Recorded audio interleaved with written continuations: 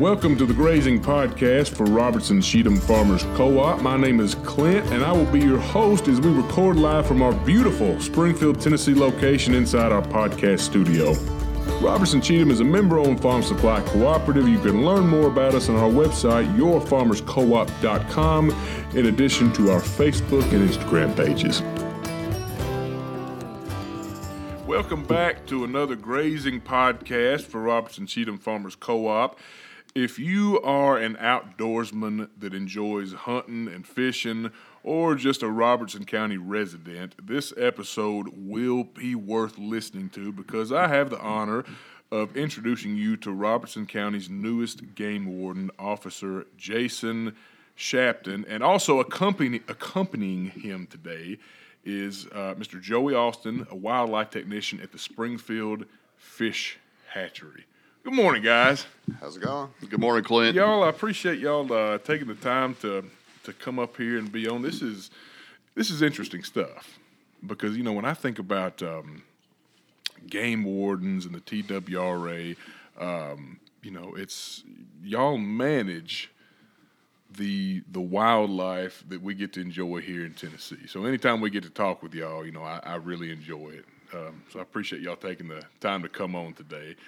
So Jason, last time we talked on here, you said it's been about a year ago, which is bizarre to think about how fast time flies. My goodness. Well, you were a game warden, but to our neighbors in the east, Sumner County, I believe, is where you were at the time. When did the transition to Robertson County? When did that happen? Yes, sir. I was very fortunate back of October of this past year.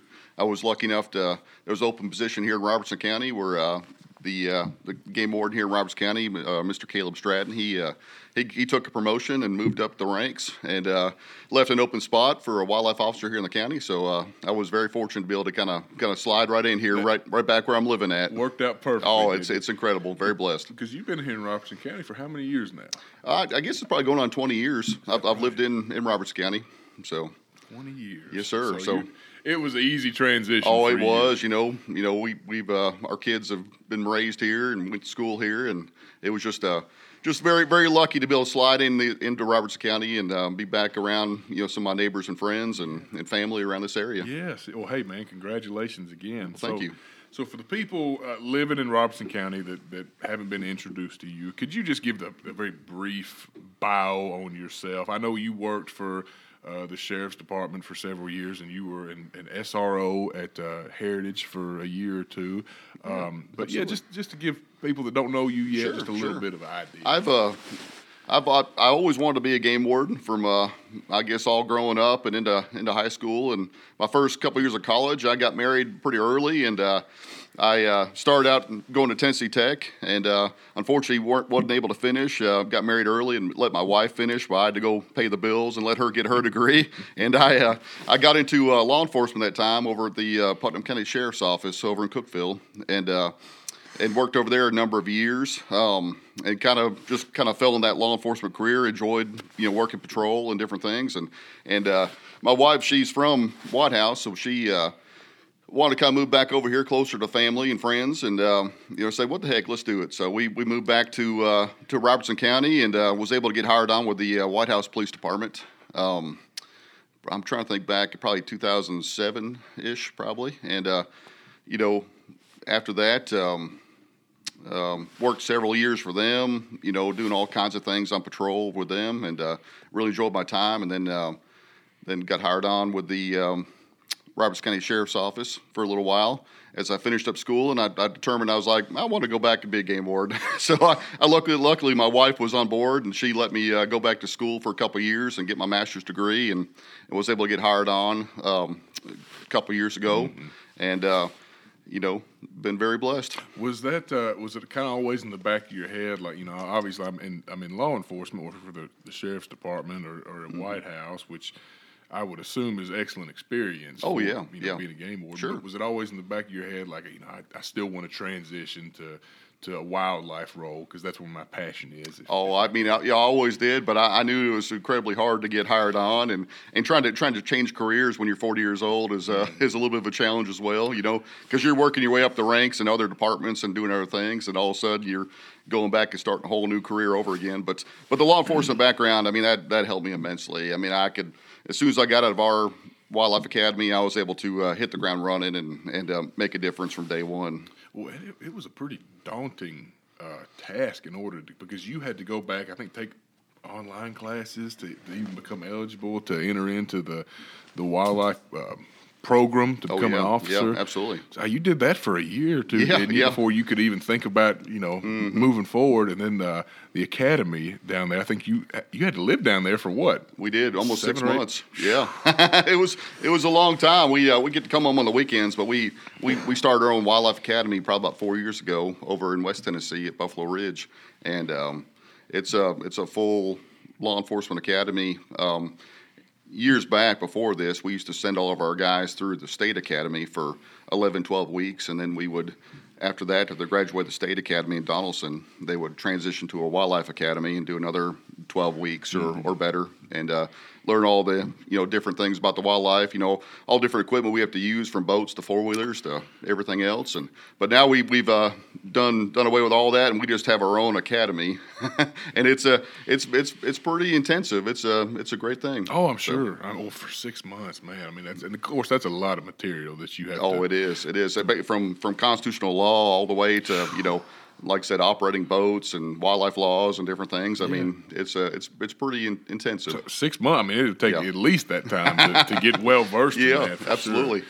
So before you came on here at Robertson County, if I'm not mistaken, did you work with Montgomery County? Yes, sir. Yeah, I've kind of transitioned around. So during the past couple of years, I've had to move around a lot. I started out in Cannon County.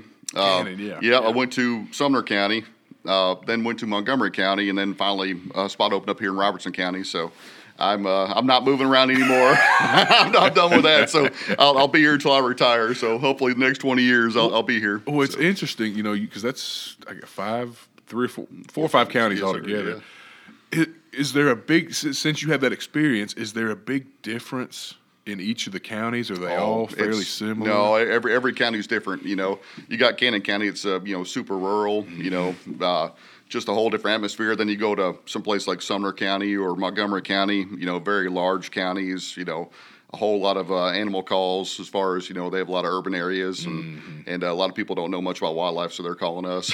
Right, right. For all kinds of reasons. A lot of them are, real legitimate, awesome calls, and some are like, I've got a mountain lion on my roof, and you end up going out there and it ends up being a house cat, Yeah, a good teaching experience. It's interesting for sure. Yeah, no, I can imagine, because Cannon County, that's getting towards the plateau over there. So it is. A very rural short county. Mountain. Yes, sir. Yeah, it's real hilly. How long were you there? Not very long. I was there for probably maybe 6 months, probably. Okay. Yes, sir. So you were commuting from Springfield to Cannon County? I was, every day? Yeah. It's quite a haul. So I'm very lucky to be able to be here in Springfield now, where I live, and that way I can, as soon as I leave my driveway, I'm working. So what's the biggest difference you've noticed about? Of course, you've lived in Robertson County for 20 years, but is there anything in particular that makes Robertson unique compared to Sumner or Davidson or Montgomery or Cannon? Oh, yeah. I mean, all the counties are a little bit different as far as their rural areas, their agriculture, their just population. And luckily Robertson County, it's just got a good mix of both. You have some urban areas, but then again, you still have a whole lot of agricultural areas. So you can go the northern parts of the county, and it's all farmland, and something like I've always envisioned a game warden, right? Game warden county, especially I've helped out in other areas like Davidson County down in Nashville, and you're more of I mean, they give us the title of wildlife officer, and you're basically going from call to call to call downtown, catching squirrels and looking at different things, and it's nice to be able to be a true game warden and actually be in a county that's got some rural areas, and it's just a lot more enjoyable. Right. Oh, yes, sir. It's certainly a good mix between urban and rural. 'Cause like you said, if you drive north, I mean, it's all farmland. A lot of outdoorsmen in Robertson County, Yes. which is awesome. Yes. A lot of people that still enjoy the family traditions of hunting and fishing, and still have some areas to do it in. Right. Yes, right. sir. That makes sense. So you just completed your first deer season. I did. In Robertson County. Yes, sir. Was that more eventful than you expected it to be? Or? Not more eventful. It was really busy. I was very fortunate to make some pretty good cases. People spotlighting and hunting from the roadway and doing some different stuff that they shouldn't be doing. But and we talked about that spotlight, and I thought that went out of fashion a long time ago. I didn't realize that was still such a prevalent thing that goes on, but obviously it is. I mean, it is sometimes. I mean, it's not. It's probably gone out of fashion a little bit, especially with technology. But there's still people who go ride the roads, the back roads, and try to get a leg up on everybody, and maybe try to take that deer that they can't get during the daylight hours. Right. But that's why I got a job, though. Yeah. So. Yeah. Well, and it's cool the fact that you get to make those decisions about if you get word that, hey, there's some activity going on right here, you get to decide or strategize about how you're going to stake out the area and hopefully have a case. It is. It's like I said, I'm a little biased, but it's probably one of the best jobs I've ever known about, and probably one of the best jobs in the state, just because we make our own schedules. Our supervision is awesome. They let us kind of handle our counties. We know the needs of our counties, whether it be changing with the seasons from, fishing to turkey hunting to deer hunting. I mean, the times of year where, what parts of the county to be in. You get complaints about different areas like you're saying, and we go out and handle those calls and try to come up with a way to, take care of the county and the outdoorsmen. So there's not many jobs that give you the ability to go out and make your schedule and manage the county how you see fit. No, there's very few. And, we're pretty busy during those times. So, we'll be working, I work 12, 14-hour days, if not longer than that sometimes during the deer season, but then obviously when the slower parts come around, I'm able to kind of take off a little bit. Right. So it's nice because, no matter what happens, it all rotates. So by the time you get tired of doing one thing, here comes a different season or, and it rotates into something else. And it's always refreshing and something new. So there's no monotony to it. There is. It's not the same thing every day. Oh, I'm sure. I'm sure. So turkey season's coming up. Does that start in March? Well, no. See, there's been some changes this year. So okay, this is good. Absolutely, yes, sir. Yeah. So turkey season's always kind of traditionally started, early April. With the juvenile season being maybe the last weekend of March. Well, that's changed this past year. Our commission voted to move the turkey season up 2 weeks. Or 2 weeks later. So turkey season won't start till April 15th, and then it'll run. I have to see the exact date, but it'll run through May. And then, it's gone down from 3 birds to 2 birds, two bearded birds, and with only one being a jake. Okay. So things have changed. It used to be, 3 bearded birds, and it didn't matter, if they were all jakes or all toms or what. But now they're trying to. There's kind of been a decline across the whole state with the turkey population. They're trying to kind of mitigate that and try to give them a chance to not interrupt their breeding season a whole lot and trying to give them an extra 2 weeks. So that's with the late opening like that, they're going to just try some different things and see what happens. I've heard that as far as the decline across the state, and I've heard East Tennessee even more so than here. I don't know if that's true or not. In southern Middle Tennessee, some of those counties have seen a decline as well. So. They're doing studies right now. There's a lot of studies going on, long-range studies that they're trying to kind of get to the bottom of it and see what's going on with the turkey populations. Well, when the program at the height of the reintroduction, when I was probably in middle school. Probably. I mean, it wasn't nothing to drive around and see 100, 150 at a time. Yeah. Yes, sir. And I've come to notice over the years that I don't really see that anymore. Yeah, I think it's kind of going back to the carrying capacity as far as, it might have been inflated at that time, and then things have kind of leveled off, and we're getting more on a, what the land can support. And obviously, too, habitat loss is getting to be a big thing. A lot of the farms are getting developed, unfortunately, with any kind of growth. And then you've got nest predators. You got all the other predators that go along with it. Everything likes to eat a turkey, so they're trying to figure out what's going on exactly. And I give them credit. They're at least trying to be proactive a little bit. And just because you might not see a drop off in your area doesn't mean that somebody else isn't seeing a drastic decline in their area. So they're trying to kind of go across the board and try to give them a little bit more chance to get back on a sure footing, so to speak. I've always heard that turkeys, and you can probably tell me if this is right or wrong or anywhere near accurate, but the turkeys, as far as their home range, is up to 50 miles. Is there any truth to that, or is that not necessarily? Yeah, I don't think it's quite that much. They're pretty localized as far as that. They'll have different spring and summer areas versus winter areas. In wintertime, you'll see them in bigger flocks. Normally, like more in river bottoms and closer to a place like that, they kind of all flock up. Then in the spring, they break up. But they're pretty localized. I mean, within a few miles. They like to stay local. Okay. Yeah. So when turkey season comes around, obviously you talked about during deer season some of the type of poaching that you run into or spotlighting or people shooting deer from the road. Is there an equivalent to that with turkeys? There is, absolutely, yeah. What would not so much spotlighting, but you have people that will just ride the roads and they might see that big tom, strutting just upside the road and might might not think too right, especially if there's nobody around and temptation takes over. But luckily that's a rare occasion. Right. And, the vast majority of sportsmen are great people and follow the rules and want to conserve, and so. But yeah, there is. So we'll get calls. There's springtime people driving up and shooting one from the road. And turkeys are smaller animals, obviously, so it's easy for them to run out there and grab one and throw it in the back of their truck and take off. So, but like I said, that's a rare thing, and luckily we're blessed that doesn't happen a whole lot. Yeah. Now this has been years ago.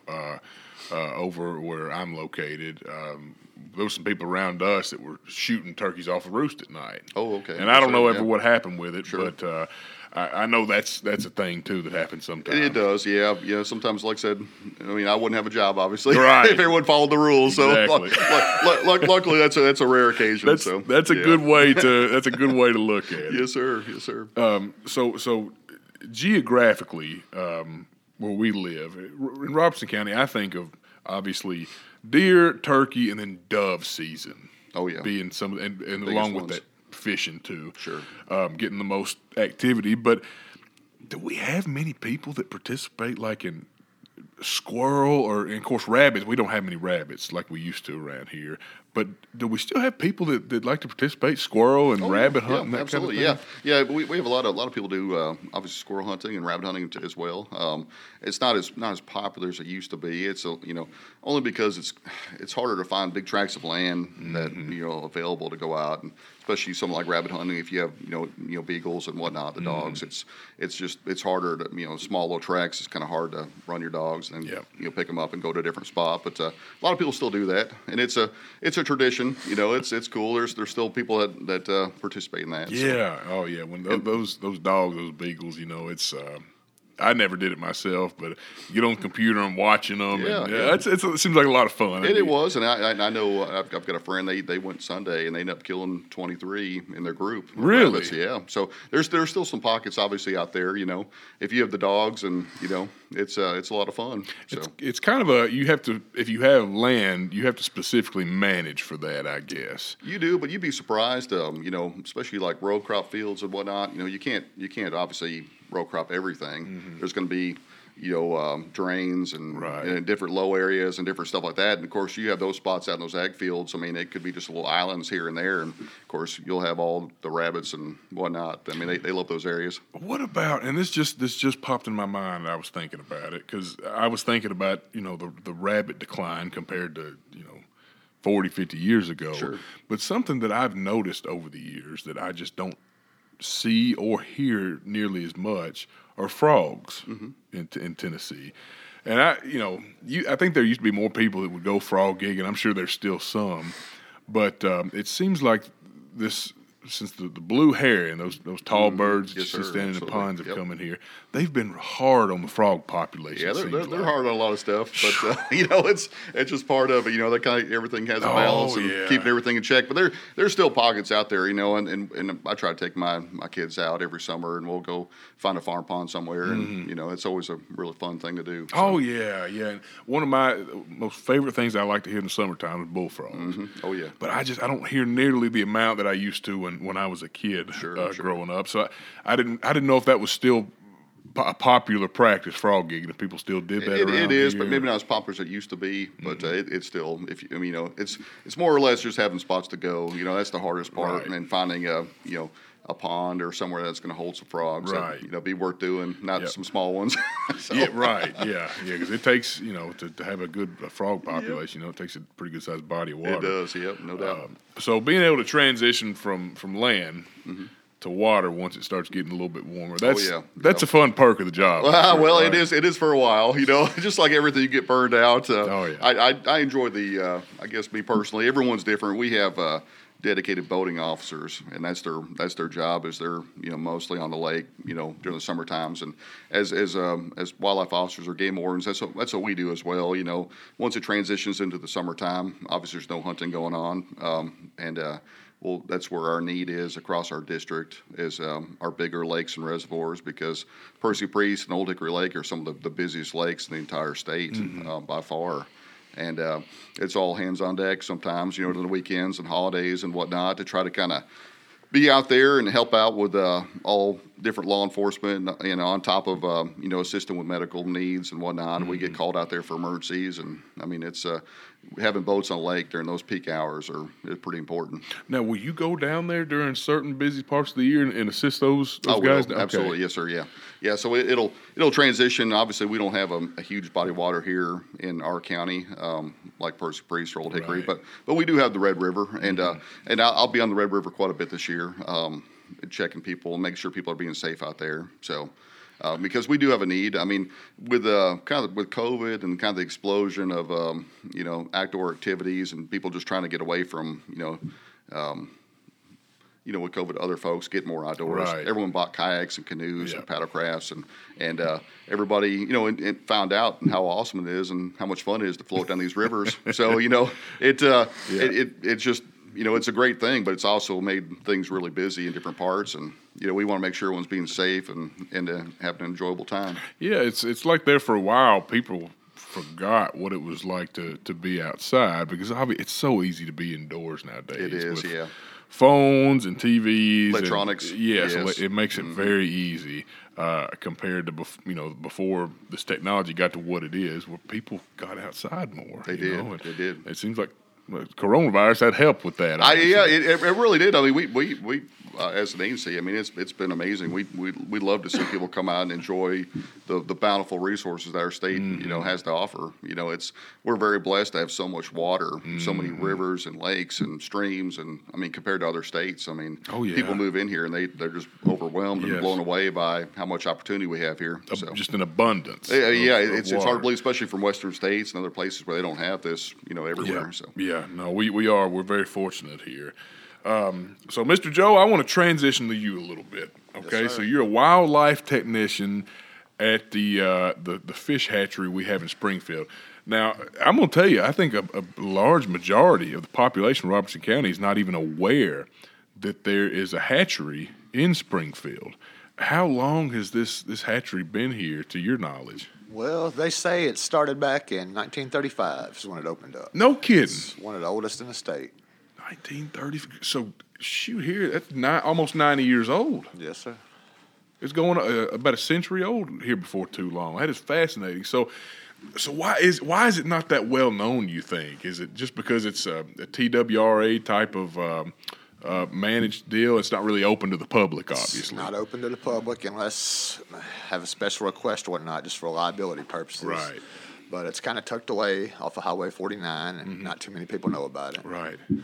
So, growing up, did you always have a passion for wildlife, fish, and that kind of thing? Is that what got you into this kind of work? Yes, sir. 100%. That's cool, man. Well, so 1935. So, what is the overarching role of the hatchery? Is it research more or less, or breeding? I mean, what goes on there? So what we do is try to supplement the native populations, and Okay. some fish species they don't naturally reproduce like they should, so we supplement them, like the hybrid bass. That's not a naturally occurring species, so breed them and release them just for people to catch. Okay, why? So that bass in particular, is it as far as them?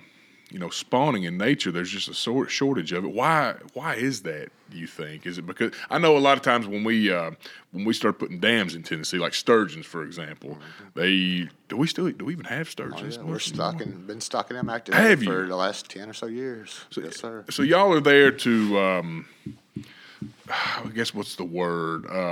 Help out more or less the existing the native fish populations Yes, that may sir, have supplement them. That's a good word for it. So I know driving by back there. I've never gone in, but just driving by, you have ponds out there with is it liners?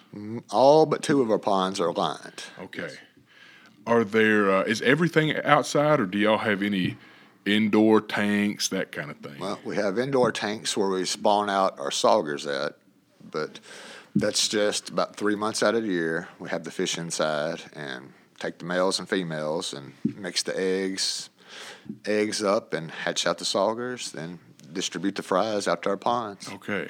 So and before we went on here, y'all were talking about how y'all were at Cordell Hull recently catching sauger down there below the dam, and you brought them back to the hatchery to begin that process. Yes, sir. Is the fish that are brought in, are they all native to bodies of water in Tennessee? Yes, sir. The sauger are native to the Cumberland and Tennessee River watersheds, but not as good a natural reproduction as I like to see. So we pretty much supplement them every year to the best of our ability. So we've got sauger. Do we have, say, for example, largemouth and Yes, sir. smallmouth, that kind of thing?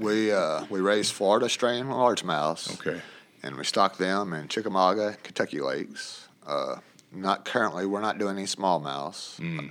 Also raising hybrid striped bass, the striped bass, bluegills, red ear shellcrackers, walleyes, and I'm trying to think if I'm forgetting anything.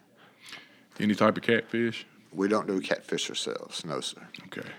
We do haul in the catfish for the Kids Free Fishing Day every year. Out there at the park? Yes, sir. Yeah.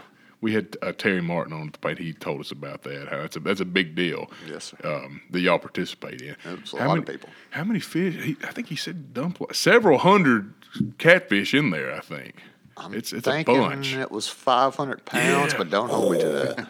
That's what Joe does too. That's another part of his job. Is he might travel across the state and pick up fish from other hatcheries, then bring them back here to Springfield and Roberts County, especially trout. Yes, sir. I'm hauling the trout this winter for Trout. Sulphur Fork, and hauled them out to West Tennessee to Paris and McKenzie.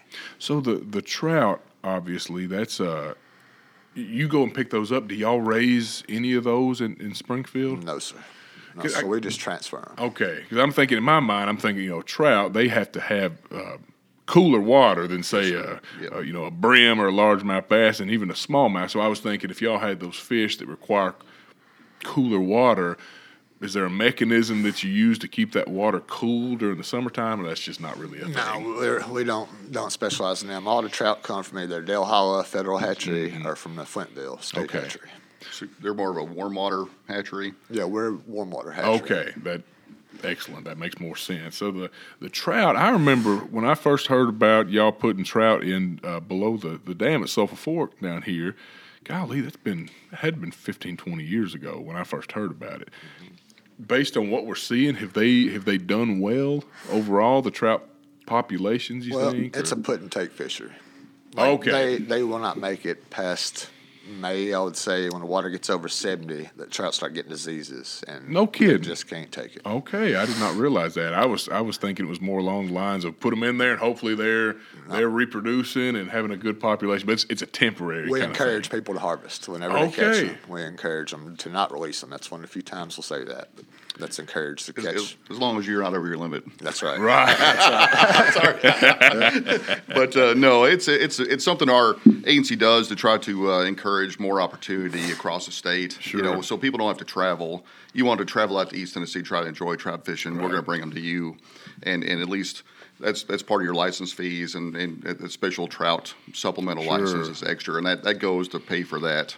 So it's really a cool thing. We'll have a dozen people, sometimes 20, line up on waiting for the truck to show up to catch those trout. It's a really cool thing. Oh, and yeah, everybody's yeah. super appreciative, because otherwise, like I said, right here in your backyard, and then where he's going to other places, all across the mid-state that wouldn't ever have trout naturally. I mean, it's really a cool thing. So. I didn't realize to the extent of what y'all did with that. Trout. We went out to, when I was a kid, we went out to Montana, Wyoming out there, and of course that's trout is all they have out there. And I remember catching some, and it's a different kind of fish. The first thing that is striking is, man, this thing it's slick. I can't hardly hang on to it, But I was catching them on rooster tails out there. I remember, but I think do some people use corn to catch them, or Corn, worms, power bait, fly fishing. a little bit of everything. A little bit of it all, yes, sir. A friend of mine, his family has some property. Now, this is upstream from the fairgrounds, so this would be above the dam. They were fishing out there. It was probably last March, April, and they caught a good size. I don't remember if it was a what species of trout? Rainbows. Just rainbows. It was shoot, I don't know how much it weighed, but it was pretty good size. And I always thought y'all put them in below the dam, but this thing, it found a way to go upstream. Well, there's two stocking sites. There's right there at the dam at the National Guard Armory and Fairgrounds, and there's another bridge on up the walking trail. Okay. And we kind of split them up in between the two. All right.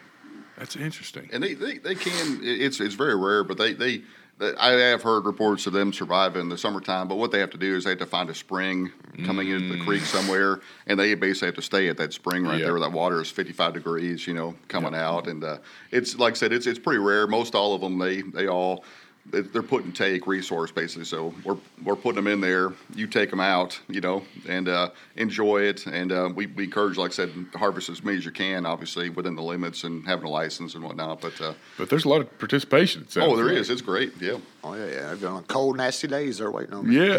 When will that happen?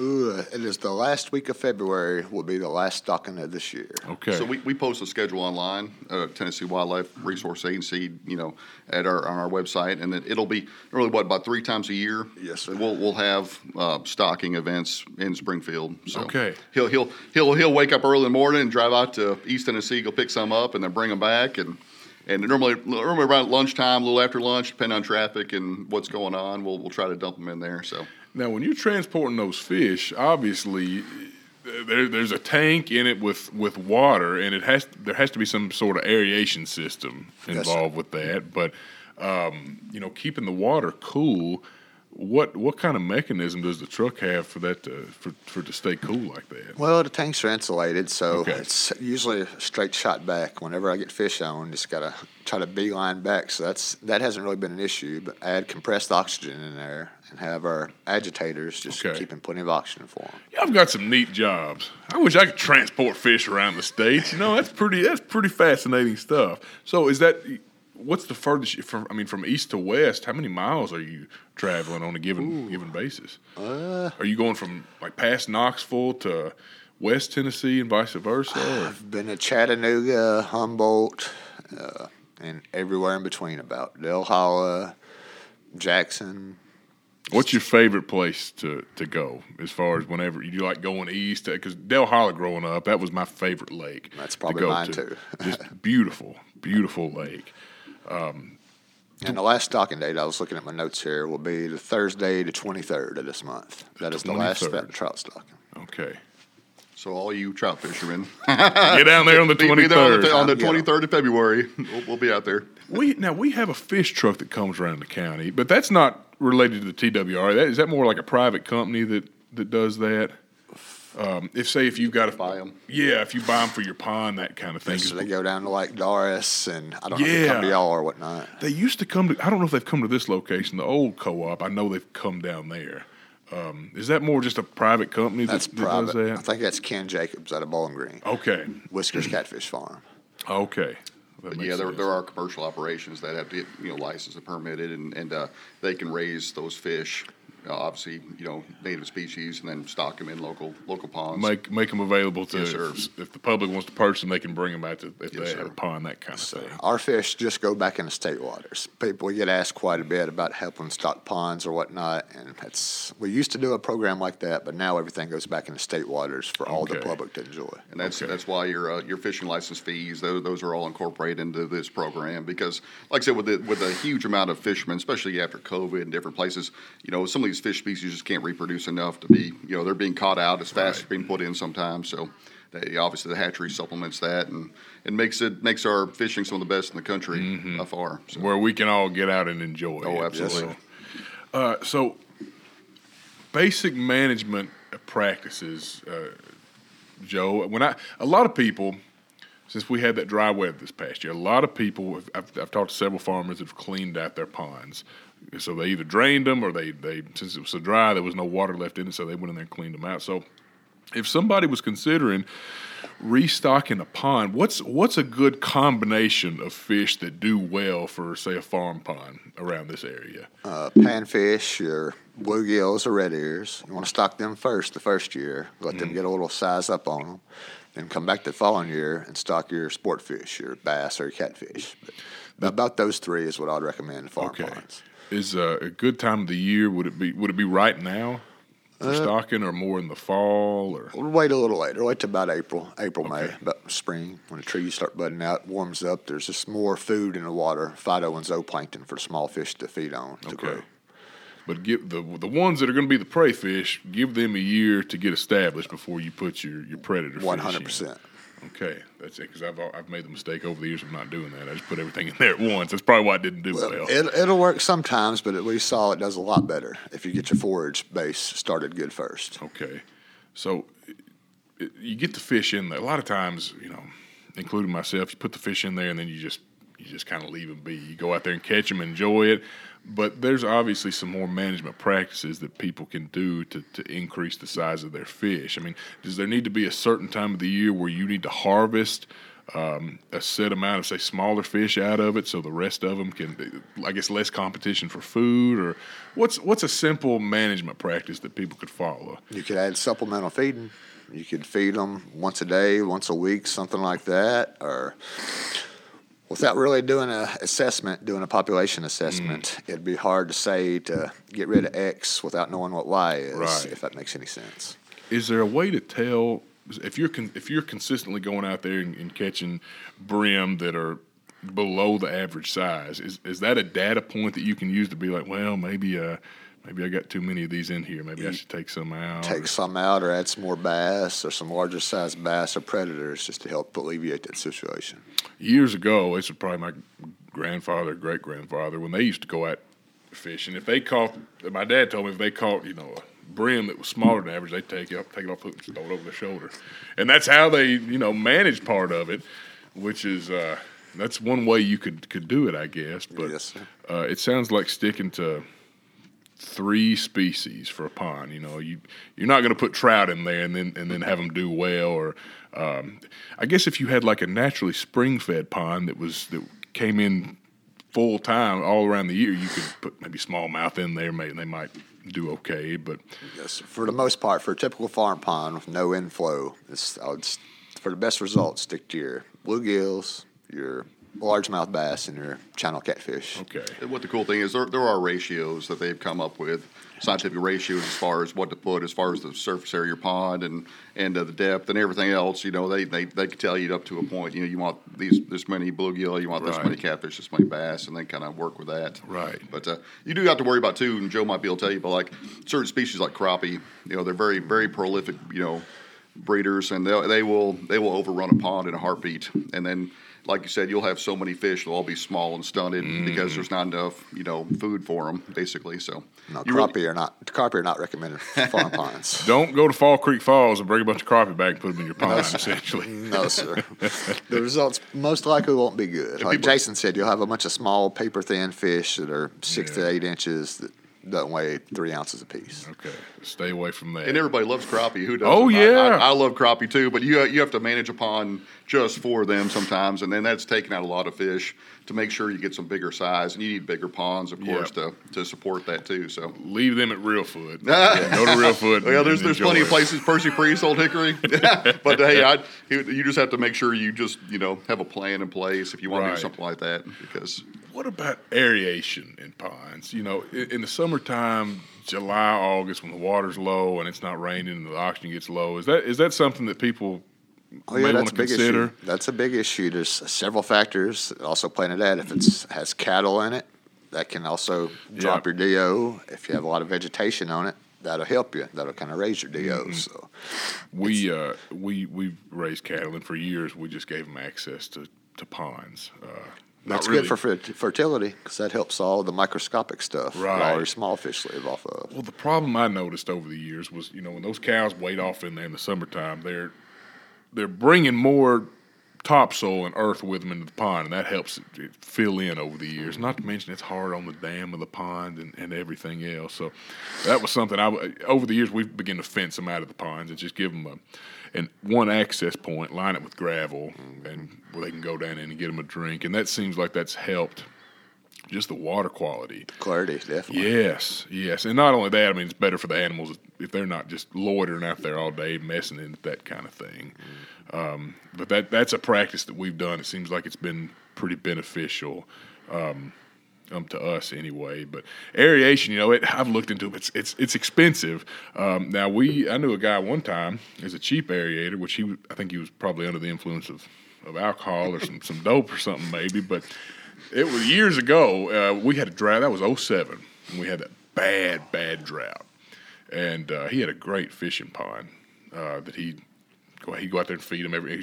I caught it was a smaller pond, but I caught a largemouth, though, about a 4-pound largemouth out of one time on a little topwater bait. It was a lot of fun, but those fish, they were dying. They were coming up to the surface, gulping, trying to get oxygen. He backed his bush hog down into the pond and cut it on, trying to churn that water to get more oxygen in it. I don't know if it helped or not. I've heard people do that. I've heard people put outboard motors in there too, and I've seen people doing all kinds of crazy stuff, trying to get water and trying to get oxygen in there. So. No, it got to slapping that water and got to shaking him on the tractor, and it's pretty daggum funny anyway. But aeration, that seems like that can be a problem, when we had years like this past summer. An aerator would never hurt. An aerator would never hurt anything. It also helps with I guess if you got like an algae problem on the pond, that kind of thing, just keeping that water circulated, does it help that? Yes, keeps it from stratifying as much, so it has separate layers in the water column. One of the real neat ones I saw the other day was at Rural King. They had one of those windmills. Have you seen those? No. Yeah, and it's running a pump like a hose down in your pond, and as it's turning, it's forcing air into your pond there and bubbling up. So no electricity, just using that windmill mechanism. You've seen those before, haven't you? Those are super neat. That's neat. I never even thought of that before until I was up there one day. I was like, that's pretty cool. And then I saw the hose running out. I was like, what's that for? Yeah, I wonder how expensive something. I imagine like that a little pricey. I imagine, but if you're wanting a way to keep your pond aerated, I'm sure that's an option. Especially if you don't have electricity. There's a lot of rural ponds. Let the wind take care of it. Oh no, that's a great idea. Now they make solar ones too. I've seen, but I priced them. They're pretty high. But again, there's ways to manage a pond where if you like to go out and fish, there's resources available. And I'm sure people can get on TWRA website and look into that. And contact our fisheries department. Yeah, I'm sure they'd be happy to help out. Yes, they'll shoot you in the right way. But each pond's kind of different. It's hard to say. There's not an X for each pond because all the characteristics of the water, the habitat around it, and everything that plays in a factor with it. Oh, I'm sure. And I know fish like shade in particular. And obviously structure in the water. Something we try to do more is if got like an old dead cedar tree, go out there and sink it nearby because they'd like to have something to get in, I guess, to make them feel safe, that kind of thing. Especially the fry, they need a place to hide fish. Otherwise, they'll get eaten up in a heartbeat. So that's something else you can do and they make these artificial kind of structures you can put out there. PVC ones, they last forever. Yeah, that's something simple people can do to And that's something our fisheries department does every year. It's these bigger reservoirs. They'll make up hundreds of these artificial PVC or concrete filled. You might be able to tell us more about it. Kind of just concrete and PVC and corrugated pipe. They drop them. Old Hickory, Percy Priest, and Normandy, pretty much all the major reservoirs around here. Also had stake beds, which pretty much it's just a stick, pretty much a tobacco stick's what it looks like. Oh, really? Several of them in the ground. That's cool, man. I come to think of it, I saw a video somewhere. It's a TWRA video. I can't remember if it was. It may have been Kentucky Lake, I want to say. It may have been another. They were going out there with whole cedar trees. They were cutting them up in the woods and then taking them out on a boat and then tying blocks to them and sinking them down. We'll have a fish attractor area, so there'll be a buoy out there. It says fish attractor, and that's what they are. Every year they'll take out brush and artificial stuff and sink in those one areas to let people come there and fish. So that way, it's a little bit more opportunity. More friendly, have a spot to go out, and there's going to be brush there, and there's going to be fish there, of course. Right, because it makes a big difference knowing if you just go out on a body of water not knowing what's what. A lot of times it can be hit or miss. Obviously. Especially people with all the fancy electronics. Right. You're out there and you're old school. You know exactly that around that buoy right there. There's going to be some structure, maybe some fish hanging out there. So, but it always fascinates me fishing. It's fickle. Sometimes I've gone to a spot one day, say in a creek, and I'll just wear them out. I mean, I'll pull out 20, 25 fish, just cast after cast after cast, and I'll go back the next day. I'm like, that was so fun. I got to go do it again. Go to the same spot, use the same lure, nothing. Just like they say, it's fishing, not catching. Right? Oh man, it's not to use that stereotypical saying, but it's more the experience. Right? Oh yes. So getting out there, unwinding, being in nature, enjoying yourself. Yeah. So. Oh, absolutely, man. When you hang one, there's nothing like that feeling one on the line, especially when if you got kids, that kind of thing. It's it's a big deal. Especially a creek smallmouth or something. Oh yeah, it's hard to beat. For it sure. Is. So. It is. It is a blast. But so. Jason, since you're the new game warden here, you've been the game warden since October. If there's a county resident having issues or somebody needs to get into contact with you, how would they go about doing that? Absolutely, yeah. No, I mean, I'm available all the time. I mean, obviously, I got to take a day off every once in a while, but I've always got my state phone on me in case of emergencies or someone, and I try to check it. Obviously, if I'm off, I've always got that phone with me. So, but I can give you a number right here if people want to write it down here. Absolutely. Obviously, you can contact our office there if you got a real pressing emergency. But my state cell phone number is area code 931-337-7149. And like I said, that's my state cell phone. So, leave me a message, shoot me a text. Obviously the public's a huge source of just a huge resource for me, general hunting public, because I make a lot of cases that way, because eyes and ears out there all the time. I can't be everywhere in the county all at once. Right. So if you see something going on, that you need to report or you feel, uneasy about, or you think someone's not doing the right thing, please let me know, and we'll help you out as best we can. County's a big place for one person to patrol. It is. Oh, yeah, it is. Yeah, and we're lucky. We got, like I said, beautiful county. Roberts County is one of the prettiest counties in the state. Mm-hmm. So I'm a little biased, but well, no, it is. Hey, we all are here that we live here. So yes, sir. Yeah, there's a reason why we like it here so much. Absolutely. That's sure. I'm available for like I said, any questions, comments, whatever. Just give me a call. I'll help you out best I can. That sounds great. Well, y'all, before we wrap it up, anything else we want to add, take away, talk about? Are we pretty good, you think? Get out and go fishing. Get out, go fishing. Get out and enjoy our natural resources here. Yeah. We're, like I said before, we're blessed, and it's a pretty incredible place we live in. It is. It truly is. Yes, sir. Well, y'all, I appreciate y'all's time so much coming on here on a Monday morning. I know y'all got plenty to do. Thank you, Clint. We appreciate the opportunity. Thank you, sir. Appreciate it. All right, y'all. Well, hey, be sure to tune in next week to another episode, and y'all have a good week. Thanks for listening. Bye-bye. Thanks for listening to the Grazing Podcast. Be sure to subscribe, leave us a review, and come pay us a visit at Robertson Cheatham Farmers Co-op.